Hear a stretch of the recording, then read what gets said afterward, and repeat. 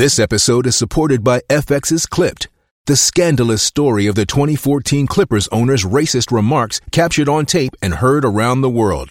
The series charts the tape's impact on a dysfunctional basketball organization striving to win against their reputation as the most cursed team in the league. Starring Lawrence Fishburne, Jackie Weaver, Cleopatra Coleman, and Ed O'Neill. FX's Clipped, streaming June 4th, only on Hulu.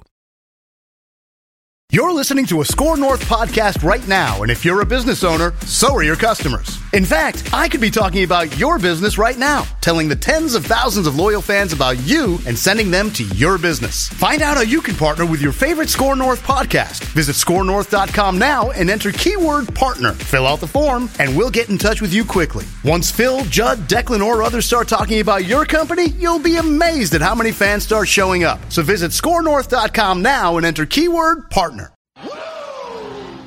Okay, Reusse Unchained, presented today by our friends at Summit Orthopedics. If you're dealing with any type of pain, bruised ego not included, whether it's ankles, feet, back, neck, name it, Summit Orthopedics can help you. No referrals are needed. Same-day appointments available. They also offer walk-in orthopedic urgent care 7 days a week starting at 8 a.m. to 8 p.m., 25 locations in the Twin Cities and greater Minnesota. Learn more at summitortho.com. That's summitortho.com. All right. Skol Vikings, Pat. Yes, Skol Vikings. Boy, was that something. Wow. I think everybody's pointed out that suddenly play caller Kevin O'Connell turned into P.J. Fleck when he had a chance to clinch the game and get a first down. All he had to do was get a first down. It's all over. Yeah. What the heck was that about? Now, the Bears, I give the Bears a lot of credit, though. Dobbs was terrible. But the reason they made him terrible is they didn't let him get out of the pocket. They kind of hemmed him in. They rushed it so that he couldn't burst out of there and make plays.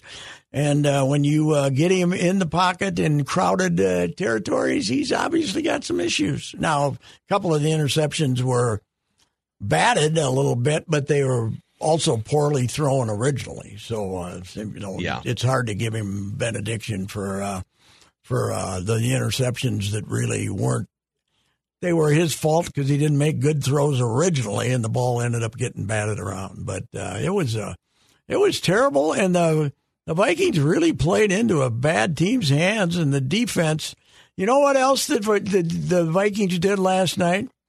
They made it clear to the Chicago Bears that if they have the first pick, they're not going to trade him. They're going to take Caleb Williams and trade Justin Fields for a fourth-round draft choice to somebody because Justin Fields is extremely inaccurate and also not quick in his decisions. That's my opinion. So you don't. How many times did he just kind of bails and runs around? If you got a chance to, what his average pass distance thrown was like 2 yards or something. It was incredible, and it was amazing. Yeah. That is one of the ugliest games, Patrick. And I think that this one, I honestly think for a quarterback performance, this ranks up there with your Thursday night Tavares Jackson column in 2006 and even the Josh Freeman game 10 years ago. Oh, was it that bad? I don't know if it can be as bad as Josh Freeman. You're not putting it up there with the Spurgeon win game, are you? Oh, boy. You know what? Josh Freeman. Bad. Josh Freeman, 1 pick in that game. Josh Dobbs, 4 picks. Yes, but here's the problem. Josh didn't. Half of his throws left the playing field, so you couldn't intercept them. They were headed for the bleachers at last report. But yes, it was not he was a rattled young man, and when we look back at great Minnesota overreactions, and all three of us were guilty, Josh Dobbs would, all four of us. I don't know if Declan was being more cautious than the rest of us, but now I will say on my behalf, I was basically just lauding him to agitate the Kirk Cousins fans with his mobility and everything. His second half last week was not good either. So, you just could see that maybe not. Interesting thing that the coach said was he almost pulled him for Nick Mullins. He considered pulling him for Mullins. And I would be surprised if Dobbs is the starter when they come out of the break. So we'll find out. And this is all, who knows where this heads when you fast forward 6 months from now, free agency and the draft. But I think it's more likely today than it was 2 weeks ago, a lot more likely that they take another stab at a quarterback in the first round. There was some fun chatter there for a while of maybe Dobbs in this system. He looks pretty good against the Falcons, but that's if you get you're going to have to be in the top dozen to get one of the players. If they can tank it here and not make the playoffs, maybe they can get it or trade up. Somebody wants Danielle Hunter and will give him a higher draft choice. They'll probably make that. Man, is he playing good, by the way. He's a monster. And he's a free agent, so he can go. He's a free agent. This is the problem. He's playing himself into a top 5. So they don't have trade rights on him then, huh? He can walk, huh? No. Well, that's too bad because he's a problem. He is really something to say the least. And whoever they still, who do they got? They got Detroit twice. Who else they have? I can't. Packers once, Raiders. It goes bye week, Raiders, Bengals without Joe Burrow, and then it goes Lions, Packers, Lions. Lions, Packers, Lions, and Packers are here. They got to win. They're going to win 9 games. They're going to be 9-8 minimum, don't you think? Even after last night's stinker. Kind of feels like it's headed that direction. Yeah, but that's the Vikings. So, yeah. Who knows? But boy, that one. I thought the way the Bears, I declared it a Viking victory after the Bears' first possession when they get a decent play and they end up screwing it up, and then the guy misses the field goal, and they didn't basically move the ball 20 yards after that the whole night until the end. The boys on TV were really getting on Flores for not putting the heat on Justin Fields on that last drive, and they didn't wait for it to be concluded. They were saying it, they were saying why aren't they going after him? They've been going after him all day and they've had him rattled. So that was weird. And then playing that zone, and they set up a situation for Fields to not even able to make an inaccurate pass on that, the big play that got him in field goal range. So it was weird. It was just a all around bad effort. And, if you stayed in there all night, over 3 hours, and that's you had to feel like you wasted your money last night. Don't you, being in there last night? $300 a ticket and beer. I want my money back. Yeah, it was. They should have paid fans to watch that. It was awful. How many times, too, have the Vikings, whether it's a Monday night game or whether it's any primetime game or some of these Romo-Nance games over the last few years, the Vikings have to lead the league in nationally televised games that are just absolutely unwatchable. Right? Remember that game was at the Cowboys where CBS had to apologize for it and they switched to a different game? They moved off the Nance-Romo game? Yeah. Like 5 minutes into the third quarter, too. Not like in the middle of the fourth. Like 5 minutes. We are so sorry, everybody. We're going to go to like a Browns game now because this is unwatchable. The other thing that was distressing was I was getting on the offensive line bandwagon, right? You got the 2 tackles. O'Neal had his lunch eaten last night. And the offensive line had a terrible night. They couldn't run at all, although they didn't try much. But when they did try to run, they couldn't run at all. What was the total yardage? Anybody get 240 for the Vikings? 240 for the Vikings. Ooh. The Bears had more, right? Just because Bears they had made 300 something. Something. Yeah, it was. That was a bad loss. That was a bad loss, right?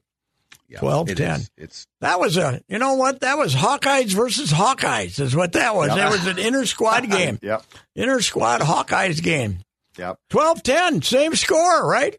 Isn't that what the Gophers beat Iowa by? I think 12-10? Yes, it was. 12-10. Yeah. We've had two. What are the odds of having 2 12-10 games within a month?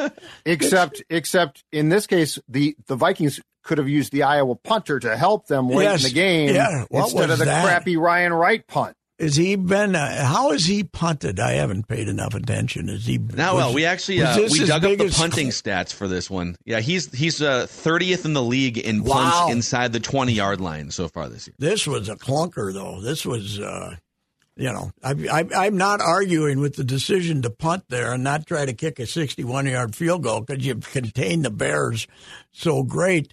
But what was that? Just kick the ball.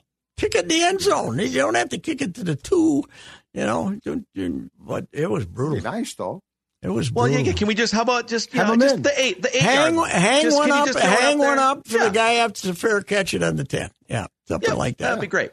Yes, and that might not have made it. Who knows? Maybe they still marched down because they only needed a field goal. How was purple wine line last night? Were they going pretty good? Vent line, yeah. Did it last well into the evening? We probably could have gone till about 1 a.m. if we wanted it to, but we went like an hour. Any people overserved when they came out? There was one. Yeah, we had one. There was one. The one that sure one. There was one. Well, that's I'm sure that there was some stumbling around the streets after that game. Night games, man alive. Here's a question. Actually, that our game guy lasted Chancey, a while too, right? No, it actually ended before 10 o'clock, right? The pace of the game was good. Less than 3 hours, for sure. Our guy, Chancey in Fargo, who always brings great passion and perspective to Ventline, and he asked a question. Right now, if you had to make a decision, your head coach, let's say for the next 3 years, Kevin O'Connell or Brian Flores? Kevin O'Connell. Okay. Yeah, we all said that too, but it wasn't. After last night, I'm not. The Flores bandwagon is slowed down here. I think he's going to just the last drive. They played well, but they're playing the Bears. The Bears stink. Let's see them next year against Caleb Williams. See if they look that good. I don't know. Flores, it's fine. I think O'Connell's been fine. He had a bad game last night. He didn't, his play calling was a little screwy last night. But then again, he was tying himself to a quarterback who had a terrible evening, and there's nothing much he could do. Now, as much as I love needling Kirk, I think Kirk wins that game. 100% wins that game. Yeah. Yes. But Kirk, this idea that, oh, man, now they're going to have to bring Kirk back, I wouldn't bet on it. And they were talking about O'Connell's mad love for Cousins. Yeah, really? I don't believe it. I don't believe anybody can be madly in love with that guy. But that's just me. So, well, also, Kevin O'Connell seems to have mad love for pretty much anyone on the current roster at any time, right? It's always... He will. I mean, you watch him in these post-game locker room speeches, and he's given Byron Murphy a hug like they've been, friends for 15 years. Yes, but you could see his disgust with Dobbs a couple of times on the sidelines. There was some pain. There was some serious wincing going on after a few of those plays because he knows if you win, you're fifth in the NFC, for goodness sakes. You're fifth. And now you're in the hog pile with everybody else by losing a game to these dogs. So absolutely. So, Patrick, tell us about the inspirational hire of John Hines as the Wild's coach, because you Mr. Puck, I know, are covering I was there. I was over there at the 9 a.m. press conference. He's an affable fellow. It seems like he's a positive guy. So I wouldn't say Dean is a non-positive, but this guy's got a smoother delivery than Dean. So I wouldn't say they hired the opposite, but it is to some degree hiring the opposite, which we usually do in the NHL. But this is an old move. Only the third time in Wild history, though, in season, right? Boudreau, and then today was the only third time. But Judd, you smelled this one coming from 100 miles away when they went after the clunker in Detroit, and they can say, "Well, we didn't do it because of Detroit," but But yes, they did. I mean, don't you think? I mean, they were leaning in that direction. It sounded like these two guys had been in contact for a while. That's what I was going to say. When John Hines gets the job, and it's a full-time job with, I'm guessing, an multi-year contract. Probably sounded like he got 3 years. But Bill didn't pick up the phone on Monday. No, they've been. And, I talked to Boudreaux today for a while. He was great. But he says, you always know. You know what's coming. Now, Everson has never been an NHL head coach before, but he said, you know it's coming. And I made the mistake of saying to him, but you brought Everson in. He said, I didn't bring him in. Fenton brought him in. Oh. So he didn't like that. He didn't. No, but that's when he knew he was on thin ice. But it ended up being Guerin that fired him, right? Correct. Not Fenton, because Fenton didn't last long. Got fired too quick. Yeah, Fenton got fired first. Fenton got fired before Bruce got fired. But he was. It is amazing, though. In a lot of ways, it seems silly, this sport.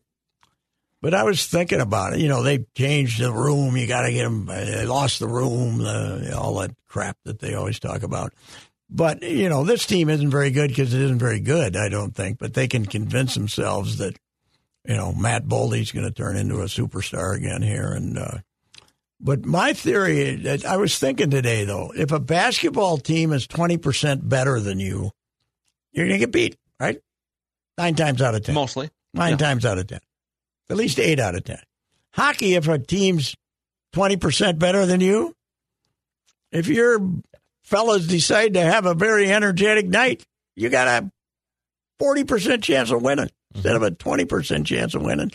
So they can, when you're playing to 3 or 4 and the puck's bouncing around, just getting a little more effort probably pays off more in hockey than any other sport. Even the NFL. I mean, you obviously need effort in the NFL, but you're not playing to 4. Yeah, unless you're the Vikings and the Bears. Last night, you're playing to 4. But, pretty much playing to 4 last night. Yeah, I mean, 4 field goals, same as goal. But, it probably making these mid-season changes probably makes more sense in hockey than it does in other sports. But doesn't it? Here's a dumb question for the Judd's Hockey Show crew. If you look at the next 2 or 3 years and the cap situation, they don't have a lot of easy paths to upgrade their roster. Isn't this a chance? And there's still 60 games left.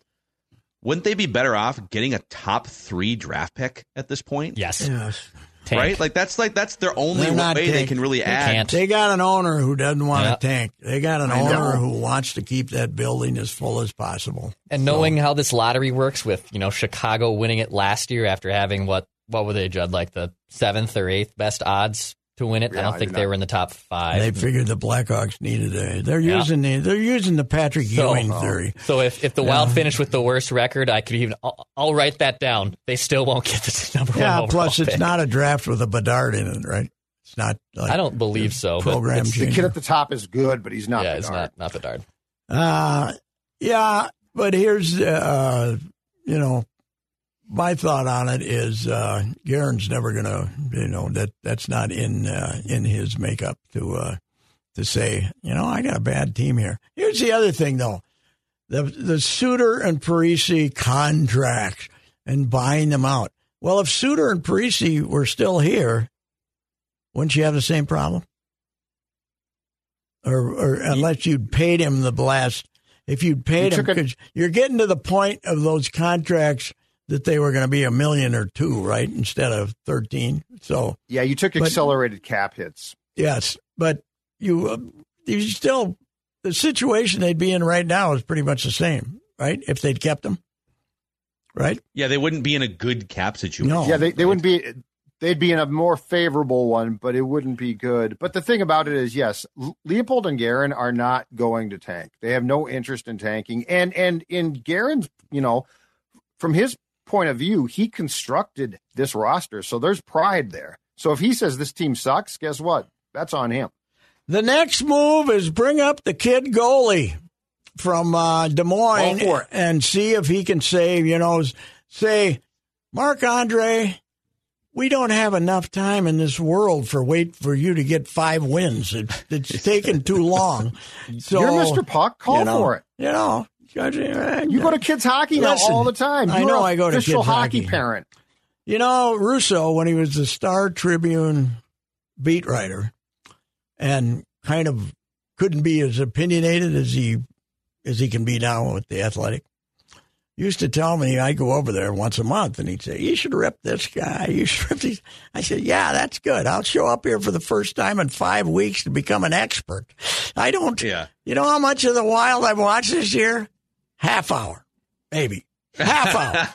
Half hour. I'm not gonna takes. I'm not gonna hot take it when I've watched a half hour. I mean, you know that they aren't fulfilling my hockey watching criteria, which is, power play. You turn it on, there's a power play. I keep watching. So and then you're hanging out at Braemar, yelling at kids to move the puck. You qualify. Yeah, but I'm more worried about the Wild. I'm more worried about a 14U girls team than I am the Wild. So makes you an expert. Just ask Gilbert. Yeah, I'm not going to. I'm not going to lecture them on what they should do. So I just. You know what's funny?